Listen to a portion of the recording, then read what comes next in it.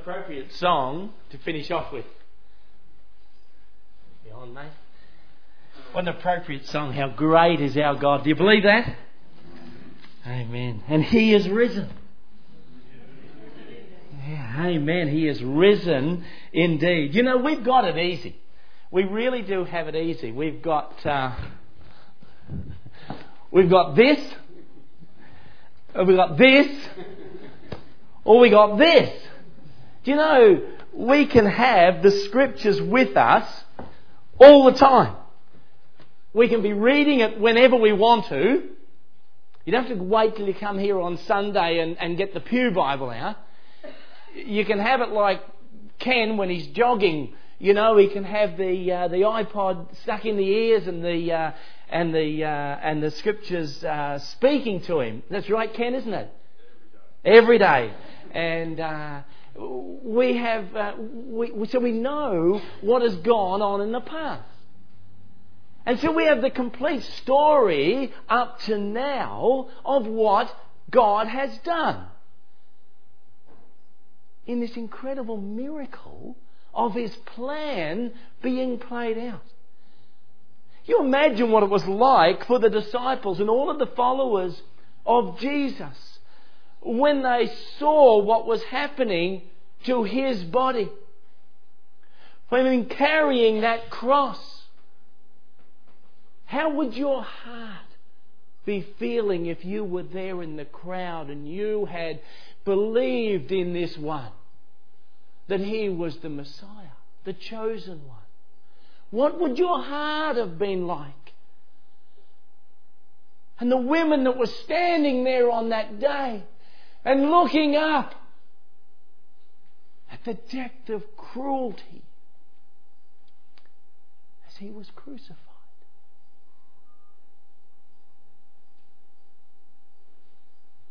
All the hopes and dreams that had been built up within you over the past 3 years.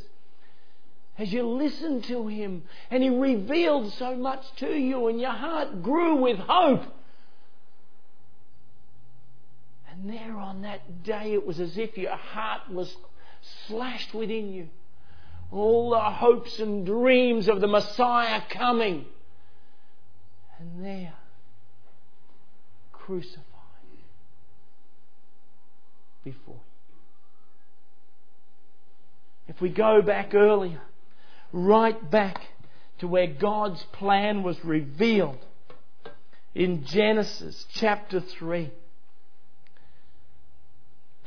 where this death had come into the world. Death not in creation.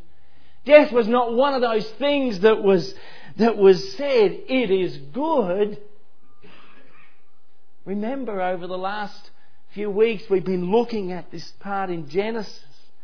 As God created all these things, it is good, it is good, it is good, it is good, it is very good. Death was not part of any of that. No. Death was part of the warning. Follow me, or you will die. And then as Adam and Eve together disobeyed God, death came into the world. Satan, the father of lies, had said, you won't die. But as soon as disobedience came into the heart, death arrived. Death arrived. And there it was, relationship with God broken, and man began to decay. But God said this is not the end. Right there in Genesis 3:15, where He spoke to the serpent, or to Satan, and I will put enmity between you and the woman, between your offspring and hers. He will crush your head. The death blow. And as we all know, with a serpent, it has to be a death blow. It has to be a head blow. Because there, those teeth with all the venom is in the head. If it's a body blow, it's no good. It has to be a death blow to the head. But he goes on to say, and you will strike his heel. His heel. The coming one, the promised one, the Messiah. Just strike at his heel. You will just wound him. Do we see just wounding? Did we see on Friday just wounding as Jesus was standing, taken, nailed, hanging on the cross as he called to the Father and he said, into your hands I commend my spirit. And he breathed his last. And he died. Was that a wound? Was that a wound? Imagine once again those who were looking on. Those who were looking on. The Messiah that they'd been looking for. The people had been looking for right from the beginning of time. They looked for a king who was going to come in on the big white horse and rescue them from all their enemies. But this man came in, and the scriptures tell us he looked just like anyone else. He didn't come on the white horse. He didn't come looking brave. He didn't come with a sword. No, God's plan was so incredibly different to what anyone could have imagined. To what anyone could have imagined. How fortunate are we today that we have this, that gives us full explanation of not only what happened, but why it happened. Are you glad about that? Yes. Yes. Because as we look back on that Friday, there is only the beginning of the promise fulfilled. And even today, 2,000 years later, we still are only partly fulfilled in that promise. Whilst he hung there and said, "It is finished," there he lay or hung as the Lamb of God. There he took upon himself your sin and mine. There as he hung for that 3 hours of darkness, God poured out his wrath upon his Son. His wrath that was meant for you and me. And there is that sacrificial lamb. He was sacrificed for us. And that part, gloriously, was finished. Amen, Graham? Amen. Because we no longer need to come under the curse. No longer need to come under and fear the punishment of God. Because Christ has taken it all on himself. But what's next? What's next? If that wasn't it, what now? You know, if God had left it at that Jesus had just taken all the punishment for sin, do you know we would just die forgiven? Does that excite you? It's like getting a bike with no wheels. Where's the rest? We would just die forgiven. And what of the rest of the promise that you will strike only his heel? You will only wound him. He didn't look like a wound. He looked like far more than a wound.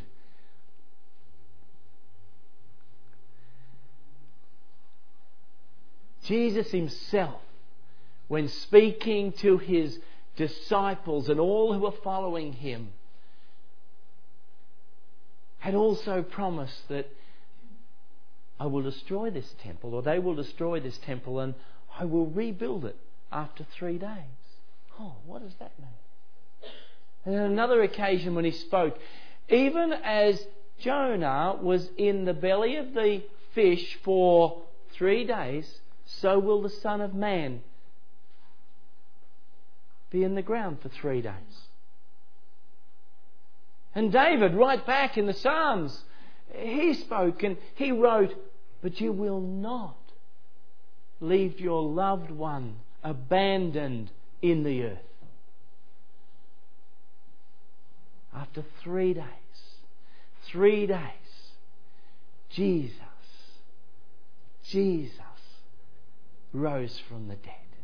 The things that we've been singing about today, the things that brings effect to all that had been done on the cross, the thing that brings fulfillment to all that they had been looking for, happened on the Sunday when Jesus rose from the dead. And why did He have to do that? Because of that death which Satan brought into the world. He had fulfilled all the promises of forgiveness, of being the Lamb of God. He had done all of that. But this death that was not good, which was brought by the evil one, that was conquered when Jesus rose from the dead. And when the women went down and they saw, and the stone was rolled away and the confusion, could you imagine it? And He revealed Himself to them all. How good was that, Chris? Could you imagine the feeling that they had? Could you imagine the thoughts that went through their mind? You can understand them going and standing in the room together to discuss all of these things, can't you? You can understand it. But when He come and stood in the midst of them, who here would be a Thomas? Come on. Who here would be a Thomas? Yeah, I know. But really, just let me see the scars. Let me touch. I want to believe, but I need to be sure. And Jesus, that heart absolutely bursting with compassion, said, Thomas, come on. Come on, Graham. Come on. Come on, Luke. Just put him in here. Just come and touch and see, because I need you to know. And not only that, I need to be able to have this written down, because there's people who are going to be sitting in Montmorency Community Church more than 2,000 years' time, and they need to know, and it needs to be proved to them also. Amen? That Jesus, yes, did hang on that cross, and Jesus did die. And He carried your sins and mine. But He rose again after 3 days, so that death, which was not good, would not reign over His children any longer. So we don't just get forgiveness. We don't just get forgiveness, but we receive life and life eternal. And yes, we will die physically, but all of that now that does is release us from this life into a wonderful life in eternity with Him who died to bring us eternal life. Amen, Bill? Amen. You're looking forward to that, aren't you? Yeah, amen. Sunday. Freedom. Release, revealing, and the fulfillment of this promise. You know, the other day, on Friday I should say, we looked at Isaac. So what happened to Isaac after he left Mount Moriah? He went back with his father and his servants, and he went back to where he came from. And what did he do? He probably went back after that incredible event of sacrifice. He went back with his father and probably went back about to do what he was doing before. but I would suggest never to be the same again. Went about his father's business. It was time then to find Isaac a wife. And Abraham said to the servant, "Go and find a wife for my son Isaac.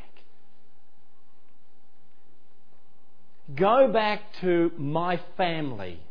Don't get a wife from around here. Go back to my family. And I want you to find a wife who is willing to come. I don't want her to be forced. I want her to be willing.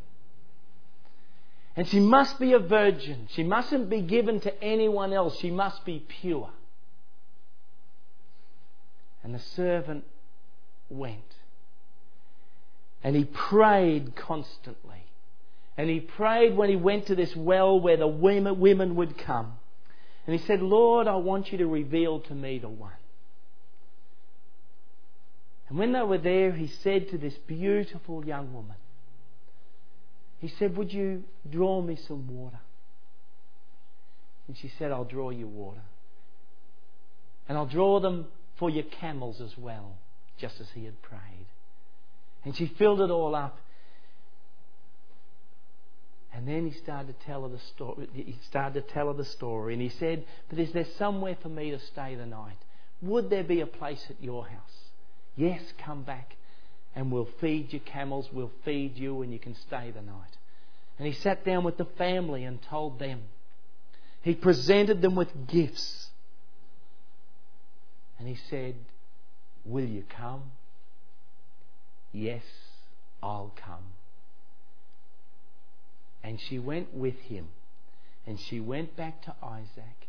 And there Isaac was presented with a beautiful, pure wife. And God continued to fulfill his promise. I want to tell you what is going to happen. You see, Jesus, after he rose from the dead, he went back to heaven, to where he came from. And he sat at the right hand of the Father. And there he displays those scars that he received on earth. And they alone are the intercession between God and you and me. And when Stuart sins, I know it doesn't happen very often, Stuart. When Stuart sins, you know, God looks across at his son and sees those scars. And when the accuser comes, Satan, what about Stuart? God the Father can say, "See my son. See the scars. Hands, brow, back and side and feet. They're the scars of the punishment for Stuart's sin. Born on my son. Don't you dare accuse him."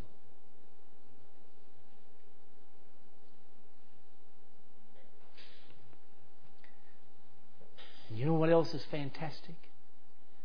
The Father's preparing a bride for his son. Who is that bride? That bride is beautiful. That bride is a virgin and pure, given to no other. That bride is being prepared in beautiful clothing. And there's a day coming at the marriage feast of the Lamb where God will present his bride to his son. And you know who that is? Do you know who that bride is? There's a few girls out there saying, "Pick me, pick me." Well, you are. Well, you are. That God is preparing his bride. That is his church. And he's preparing them, you and me. And one day we will be presented to him. 2 Corinthians 11:2 says, this is Paul speaking, "For I feel a divine jealousy for you, I'm so excited. Since I betrothed you, that means I introduced you to your future husband, to present you as a pure virgin to Christ. John 14:1-3 says, "Let not your hearts be troubled. Believe in God, believe also in me. In my Father's house are many rooms. If it were not so, I would have told you that I go to prepare a place for you. And if I go and prepare a place for you, I will come again and take you to myself, that where I am, there you may be also." Revelation 19:7-9. "Let us rejoice and exult and give him the glory, for the marriage of the Lamb has come, and his bride has made herself ready. It was granted her to clothe herself in fine linen, bright and pure. For the fine linen is the righteous deeds of the saints.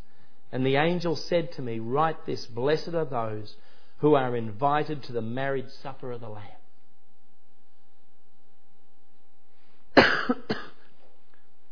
He continues what he started. The promise given right back in Genesis, the promise that was planned before creation, is still working out. And it's working out in you and me. Does that excite you? That it didn't finish here, although Christ's work on the cross for forgiveness of sins was finished. But God's plan of salvation, never to leave us here, is still working out.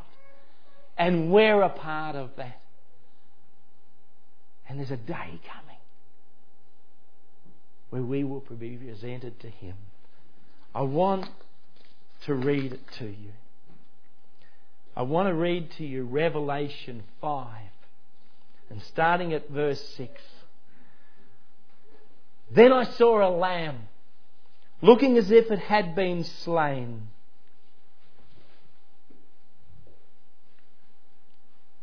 standing at the centre of the throne, encircled by the 4 living creatures and the elders.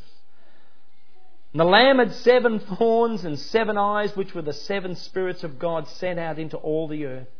And he went and took the scroll from the right hand of him who sat on the throne. And when he'd taken it, the 4 living creatures and the 24 elders fell down before the Lamb. Each one had a harp, and they were holding golden bowls full of incense, which were the prayers of God's people. And they sang a new song, saying, You are worthy to take the scroll, to open its seals, because you were slain. And with your blood you purchased for God persons from every tribe and language and people and nation. You have made them to be a kingdom and priests to serve God, and they will reign on the earth. Then I looked and heard the voice of many angels, numbering thousands upon thousands and 10,000 times 10,000.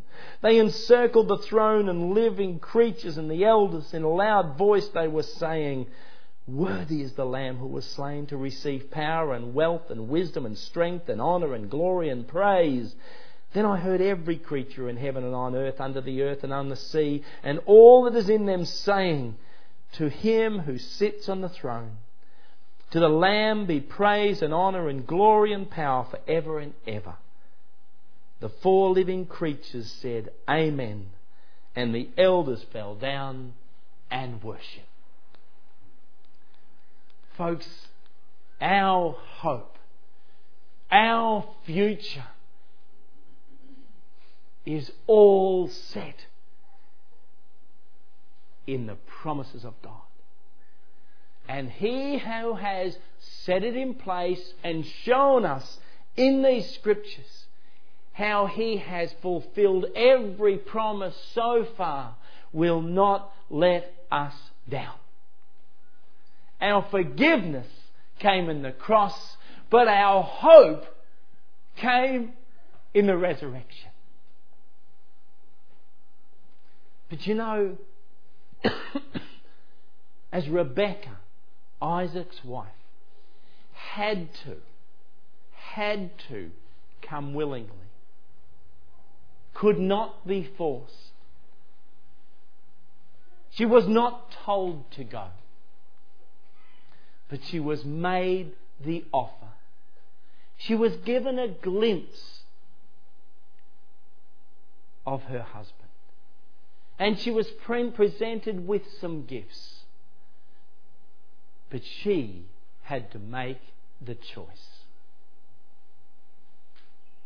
You know, the bride of Christ has to be the same. We're not forced. God has given us the choice.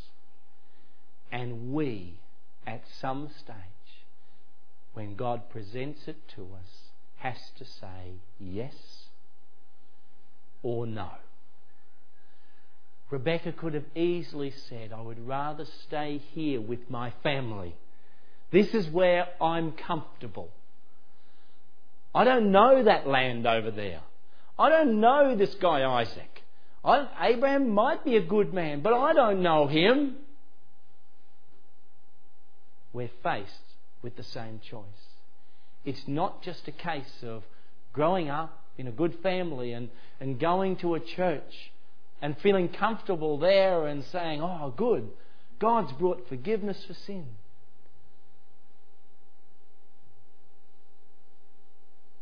We're offered a choice. So today, as Jesus says to you, will you come? Will you come to my place? Will you leave what you're doing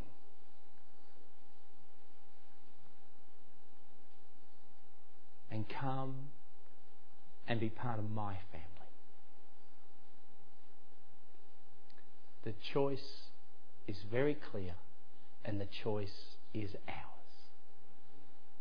The choice is ours. What choice will you make today? You know, Rebecca's family said to Abraham's servant, they said, let us have Rebecca for 10 more days. Just, we get our chance to say goodbyes. It's the same with us. Oh, I won't make that choice just yet. I'll think about it a little more. Oh, just give me a little longer, Jesus. I'm just not sure. I'm not sure that I understand it yet. I want to tell you that it's not an intellectual decision. It's a faith decision. I want to ask you today, do you want to be a part of God's family? Or do you want to continue on in the life you have here? The choice is yours. If you want to make that choice today, would you come and see me afterwards? You may make it in the chair today, but come and let me know. If you're not sure what to do, then come and see me afterwards. Let me pray for you.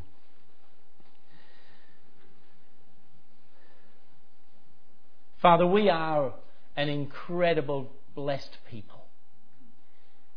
Incredibly blessed. That you have revealed yourself to us through your scriptures. We have seen through history, recorded in so many ways, how your plan has been worked out. Right up to the point of the crucifixion, where you laid upon your Son all the anger against sin, all the punishment that needed to be placed upon Him, because there was no way that we could do that. And then on the third day, how Jesus rose from the dead to conquer death, so that Satan had no inkling of winning this battle. And Father, today you've made it very clear to us that we have a choice, just like Rebecca did with Isaac. That we could stay in our comfortable surrounds, and with others that we know, or to step out in faith and give our hearts to you. Father, I pray that your Spirit would move amongst us today. Fill our hearts with joy at the resurrection of Jesus. Bring to memory all the things that we've learned about that and all the joy that it brings to our hearts. But also, Father, to keep before us today this choice that Rebecca didn't wait. She was willing to go straight away. And when she saw her Isaac, her husband, she loved him. And you continued to fulfill your promise through them in the building of a great nation. Help us today as we part and bless us according to your will. In Jesus' name, amen.